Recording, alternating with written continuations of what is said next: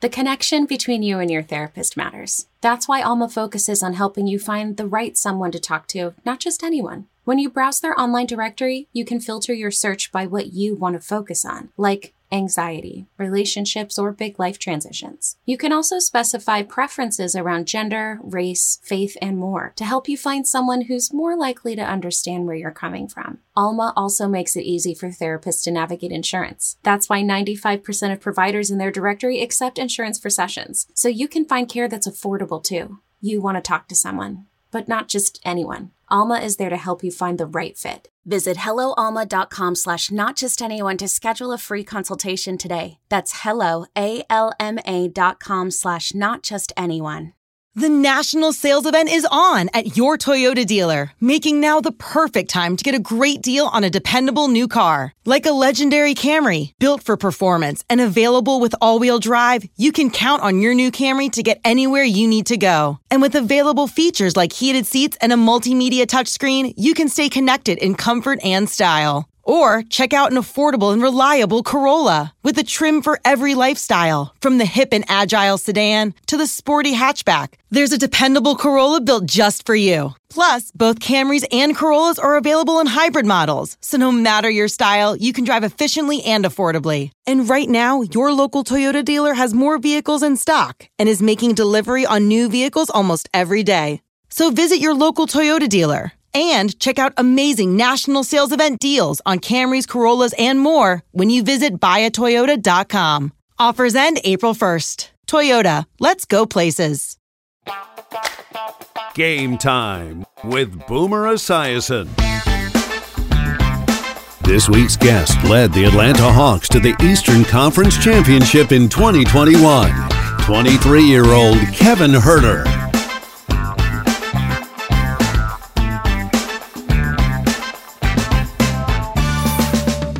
Today's guest is the versatile, sharpshooting combo guard small forward who helped lead the Atlanta Hawks' surprisingly deep playoff run last spring. His clutch 27-point Game 7 performance eliminated Philadelphia and advanced the Hawks into the Eastern Conference Finals against the eventual NBA champion Milwaukee Bucks. It's always a special pleasure to chat with a fellow alumnus of the University of Maryland, Red Velvet himself, Kevin Huerter. Kevin, welcome to Game Time. Yeah, Boomer, thanks for having me on. It's great to be here. All right, so I want to start with something first. You're a New York kid. You're from Albany. You probably weren't a Knicks fan. I grew up a Knicks fan, still am a Knicks fan. Tom Thibodeau brings the Knicks finally back to the playoffs after 7 years, and the Hawks come out of nowhere, and you guys just take care of us. I mean, that had to be an amazing moment for you, I'm sure, but a very debilitating moment for us Knicks fans.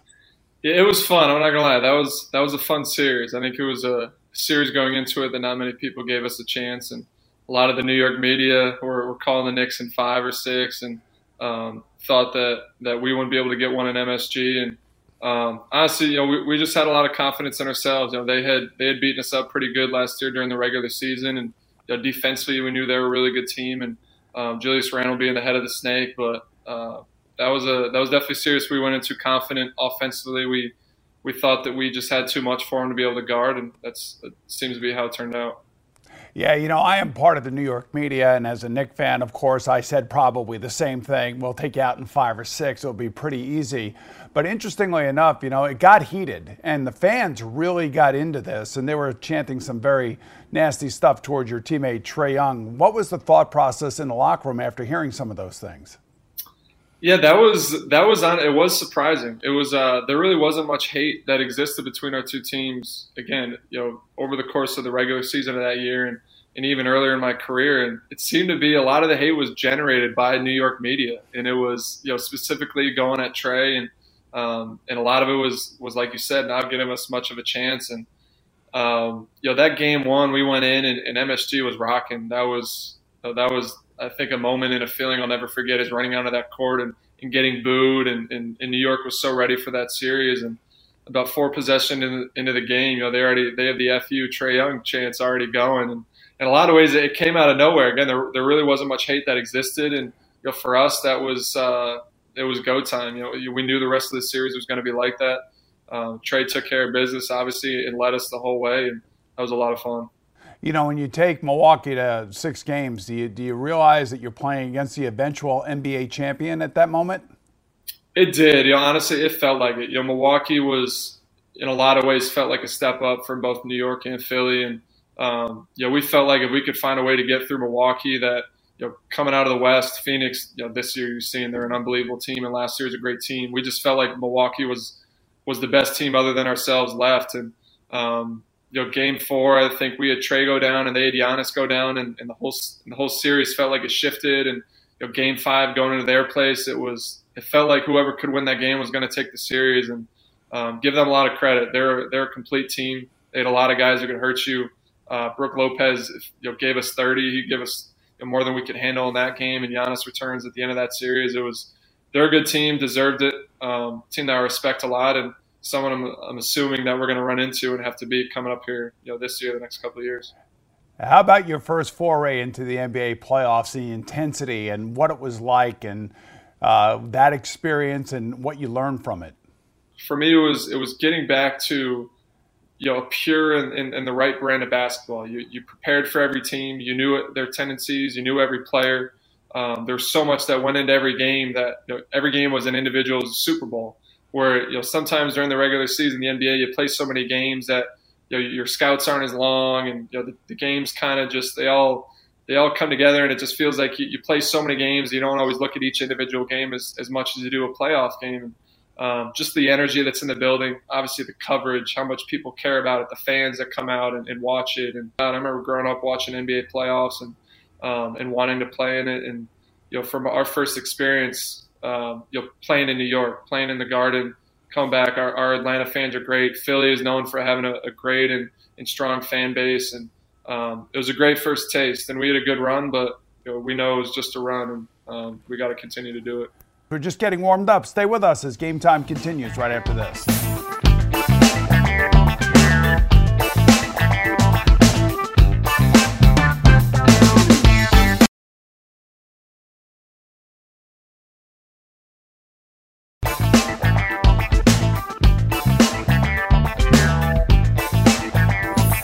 Welcome back to Game Time. Kevin Huerter grew up in the Albany, New York suburb of Clifton Park, and back then he could probably never have imagined that one of his high school teammates would also become a professional athlete in the city of Atlanta.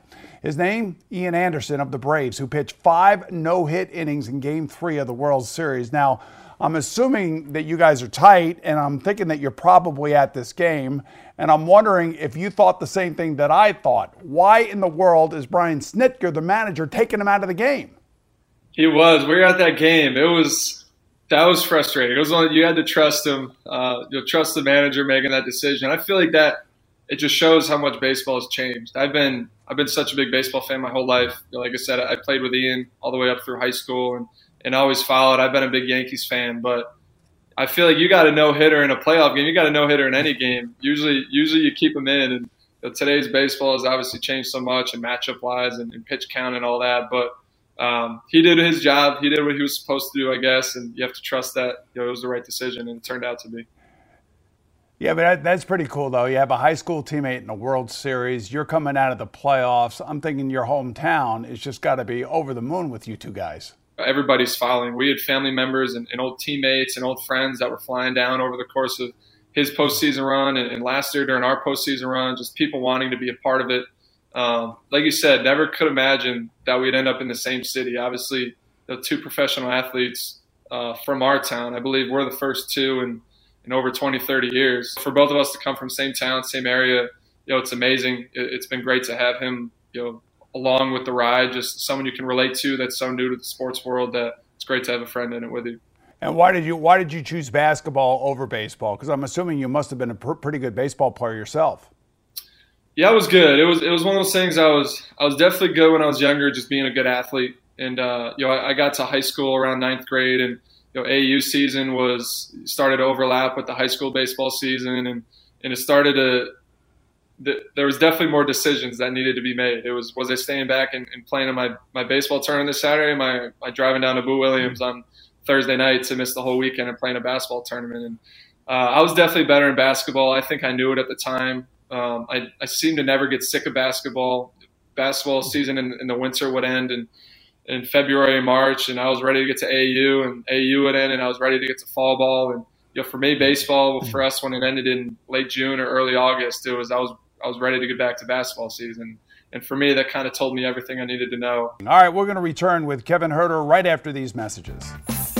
Brought to you by the Ford Bronco Sport. Built Ford tough. It's time for a change. Instead of working from home, work from your luxury suite at Midtown Manhattan's crown jewel, the Kimberly Hotel. Now offering special monthly rates with the most impeccable safety and hygiene protocols to keep you safe.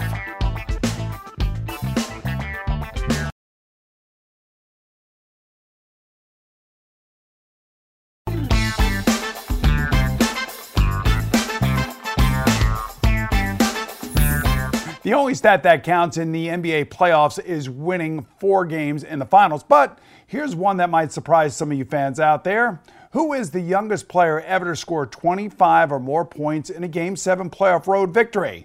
I'll even give you a hint. His first name begins with the letter K, and it's not Kyrie, it's not Kobe, it's Kevin, and it's Kevin Huerter. And Kevin, tell me about this Game 7, what it was like for you. You found the zone, and it was an amazing, amazing performance, and you ultimately come away the victor. Yeah, like I said early in the show, it was, we were so banged up at that point that we had a couple guys out. DeAndre Hunter was out from that series. He was with us in the Knicks series, and Cam Reddish was out, and Bogey wasn't even supposed to play Game 7, and he gutted out and decided to start and give it a go. And I had Danilo Gallinari come up to me before the game, and he pointed at Bogey, and he's like, he can't play, he can't shoot. And he's like, we need you to shoot tonight. Like, if you make shots, we might have a chance to win. And if you don't, then at least we tried. But he was like, you need to be aggressive and look for your shot. So it was kind of like going into the game, I knew my aggressiveness at least needed to increase. So me looking for my shot, hunting my shot.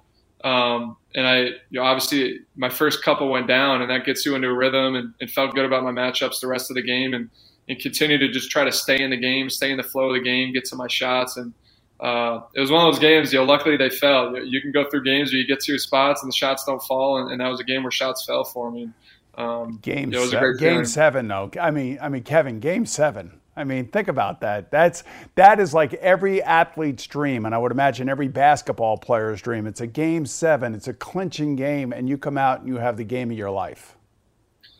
It's amazing. I mean, looking back on it, obviously, I think going into it, I was trying to stay in the moment. It was just another game, a game we needed to win, and we had no pressure on it. So you go into that game, we're in there building a team that was the 1 seed in our conference, and supposed to be competing for a championship. And for us, we're the upcoming team that wasn't, and we weren't supposed to win that game. And a lot of times, it's a lot easier to play like that. There's a little less pressure on the shots you take, and a little less pressure on you to win. And our team we were playing at such a high level, playing with so much confidence that I really just felt like it was my turn to contribute and carry us for a little bit. Last year, you guys had a turning point. You fired your coach, and Nate McMillan came in late in the year. What was the big turnaround with the new coach, and what did he bring to your team?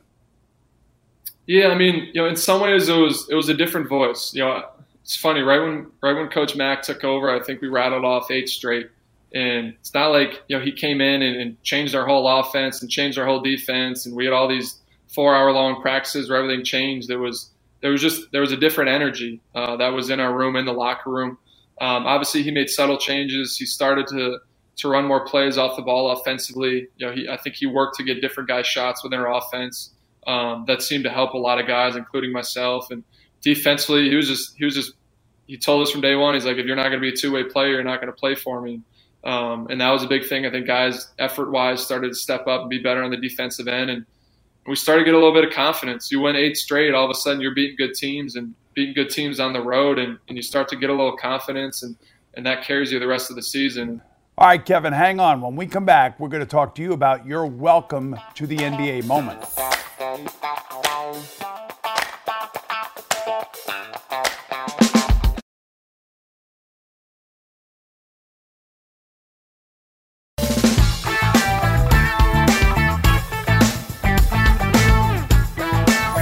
Welcome back, everyone, as we continue with Kevin Huerter of the Hawks, who once said that with turnover in the NBA, you're always thinking about guys coming behind you and taking your spot. So think about this for Kevin. Do you still feel that way right now, as accomplished as you are with a new contract? I mean, yeah, I think in some ways it's healthy to always keep that mindset. It keeps you working, keeps you going to the gym every day, knowing that there's always people that would kill to be in your shoes and would love the opportunity that you're getting. And a new contract's great. All it does is, I guess, it guarantees that the next 4 years I'll be somewhere, whether that's with the Hawks or under what situation. But for me, I'm going to continue to work like there's always someone trying to come in behind me. I want to take you back to your rookie year for a second. Kevin Durant was with Golden State. You guys were playing them. And there's always a welcome to the NBA moment. Every rookie has one. And I understand that welcome to the NBA moment happened to you with Kevin Durant. What was that all about? Yeah, I mean, there's few guys in the NBA that, you go into a game and when they're on the court or they're during warm-ups that just there's a different feeling in the gym. And Kevin Durant in the NBA is one of those guys that there's a different feeling when he's on the court and you're playing against him. And my rookie year, we were on the road at Golden State, and I get switched off onto him, and all of a sudden it was like, all right, like I'm guarding Kevin Durant, like here we go. And I tried to pressure him right away, and he loses the ball, it goes out to half court, and my confidence just skyrockets, and I think the shot clock is going down, and so I go and I pick him up again up at half court, and I'm trying to pressure him, and he takes like two of the easiest dribbles to the free throw line, gives me a quick shoulder bump to the chest, and leans and bangs a shot with about 1 on the shot clock. And as he's backpedaling, he just yells, "Welcome to the league, Rook." And that for me was another validation that these guys are just different. You can play as good a defense as you want, and a lot of times the offense is just going to win. And that was funny for me. I remember we had Torian Prince running back by me and like was out loud laughing on the court because he heard him yelling. And for me, that was something I'll never forget. That was definitely my welcome to the NBA moment. It's great. All right. Even before you went to Maryland and the NBA, of course, you heard Kobe Bryant speak at an elite skills camp. What was his message that you took away? Yeah, I mean, so speaking of other people that you walk into a gym and it's just a different feeling, Kobe is another one of those guys. And I was in high school at the time, and he was the first person that said in my whole life that I ever heard say it, that was, you have to put all your eggs in one basket. And he's like, you had all the elite players in the country in the gym, both at the high school, at the college level, and it was this big camp. And he just said, like, if you guys are serious about this and make it to the NBA and trying to achieve your dreams, you need to fully commit to it. You can't be half in, half out. You got to put all your eggs in one basket where you got to be prepared to fail, where there's no second option. And in your whole life, you're growing up, and all your teachers and all your parents are telling you to try different things, and don't put all your eggs in one basket. That was kind of eye-opening for me. That just showed his dedication over the course of his career, and that if this was something I was truly serious about, going from a high school guy and how it could translate and build to the next level was something that I couldn't have a second option. I couldn't have anything to fall back on. Speaking of putting eggs in a basket, Steph Curry is on a torrid pace this year. I mean, it's ridiculous, and I'm sure you've seen some of him, and I'm not sure if you guys played them yet or not, but when you watch him shoot, do you think about like what your own range is and how far is that range? Where can you shoot from comfortably and feel confident that you can make it? I mean, definitely a couple steps past the line, but it's nothing like Steph. It feels like every shot that guy throws up, it's going in. And we have played him. We were the team. Steph gave us 50 earlier this year when we played at Golden State, and I guarded him for a lot of those possessions. And it's just tough, man, especially the way that their offense works and his off-ball movement and the shape that he's in. And he just wears you out over the course of the game. Just the guy doesn't get tired, and mentally wears you out. He's making shots from all over the court, and teammates are finding him, and it's tough to play against. You give him all the credit in the world. He's I think undoubtedly the best shooter of all time, and a shooter that we've never seen before. And he's truly changed the game, and it sucks playing against him. I'm not gonna lie. We'll be back, and we're going to put Kevin through the redheaded challenge right after this.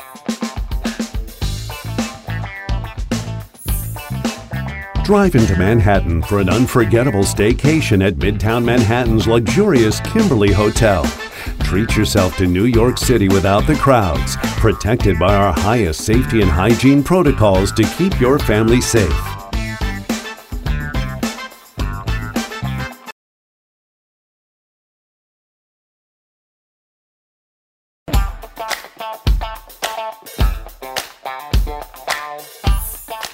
Welcome back to Game Time as we continue with Hawks Kevin Huerter. Tell me about 518 Hoop Fest and what does it mean to you?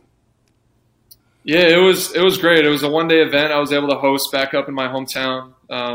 Unfortunately with COVID and in last year's playoff run, the last 2 summers I haven't been able to give back as much as I would have liked to. Haven't been able to do any camps or host really any events. And last year I knew I was going to have a short period of time where I could get back home and do something like this. So I wanted to be able to put on a one-day event that could check a lot of boxes. I could give back. I could run a camp. I could see a lot of people that have supported me throughout my career and growing up. And it was a great day. We found these outdoor courts in my hometown, put on a great event, had a lot of great sponsors, got a lot of really good people. And the rest of the day sent it up to the track up in Saratoga. And I think the next day I flew out. So it was a good short time I was able to be at home. And it's something that I'm obviously looking forward to do in the years to come. All right. Are you ready to take the Redhead Challenge? I think so. I'm excited to see what this is. All right. So which quarterback is known as the Red Rifle? Andy Dalton? Yes, that's right. Which redheaded German tennis star won 3 Wimbledons? Not a tennis guy, so I don't know this one. Boris Becker? Okay. All right. Which redheaded quarterback played at North Dakota State? I'm not sure I know this one either. He's playing for the Colts. Carson Wentz. He is redhead, I guess. Wow. He's not someone that came off from the head. Yeah, he is. All right, so which former NBA player, you better know this one, is known as White Mamba? This is Brian Scalabrine. This is the GOAT right here. That's if right. I got this wrong, you'd kick me off the show. Which snowboarding legend is known as the Flying Tomato? I know, he's white. The last name is Shaun White. White. Shaun White. Very good. All right, which red-headed slugger hit 70 home runs back in 1998? Mark McGwire. That's right. Which Hall of Fame NBA center is known as the Big Redhead? I don't think I know this one either. He talks a lot. He's he's an analyst. He's always, lecturing us. Bill Walton. Big. Bill Walton. Yes. Okay, yes. You said yeah. Okay. All right, and the last one. Name at least one red-headed Hall of Fame basketball coach. One red-headed Hall of Fame basketball coach. I'm just going to go because Red's in his name. Let's go Red Auerbach. Very good. Red Auerbach or Red Holzman, either one. That would have been it. Kevin, it's so great to talk to you, and I appreciate you, and I wish you nothing but the best moving forward. Awesome. Yeah, truly. Thank you for having me on. All right. Thanks to all of you for watching. I'm Boomer Esiason, and I'll see you again real soon right here on Game Time with Toronto Maple Leafs superstar Austin Matthews. I didn't go to the draft, and that was a big reason. I was like, man, I don't want to be the last guy sitting there. Like, I don't know how it's going to go. So I ended up, 19 was good. There was people that got picked behind me, but I'm like, if I'm one of those guys that's dropped second round and I got to be the only dude sitting here with my family, that's going to be weird. True. I didn't go to the draft either. I didn't trust anybody. I never trusted anybody. We both seem to turn out okay. Yes. Yeah, we turned out all right.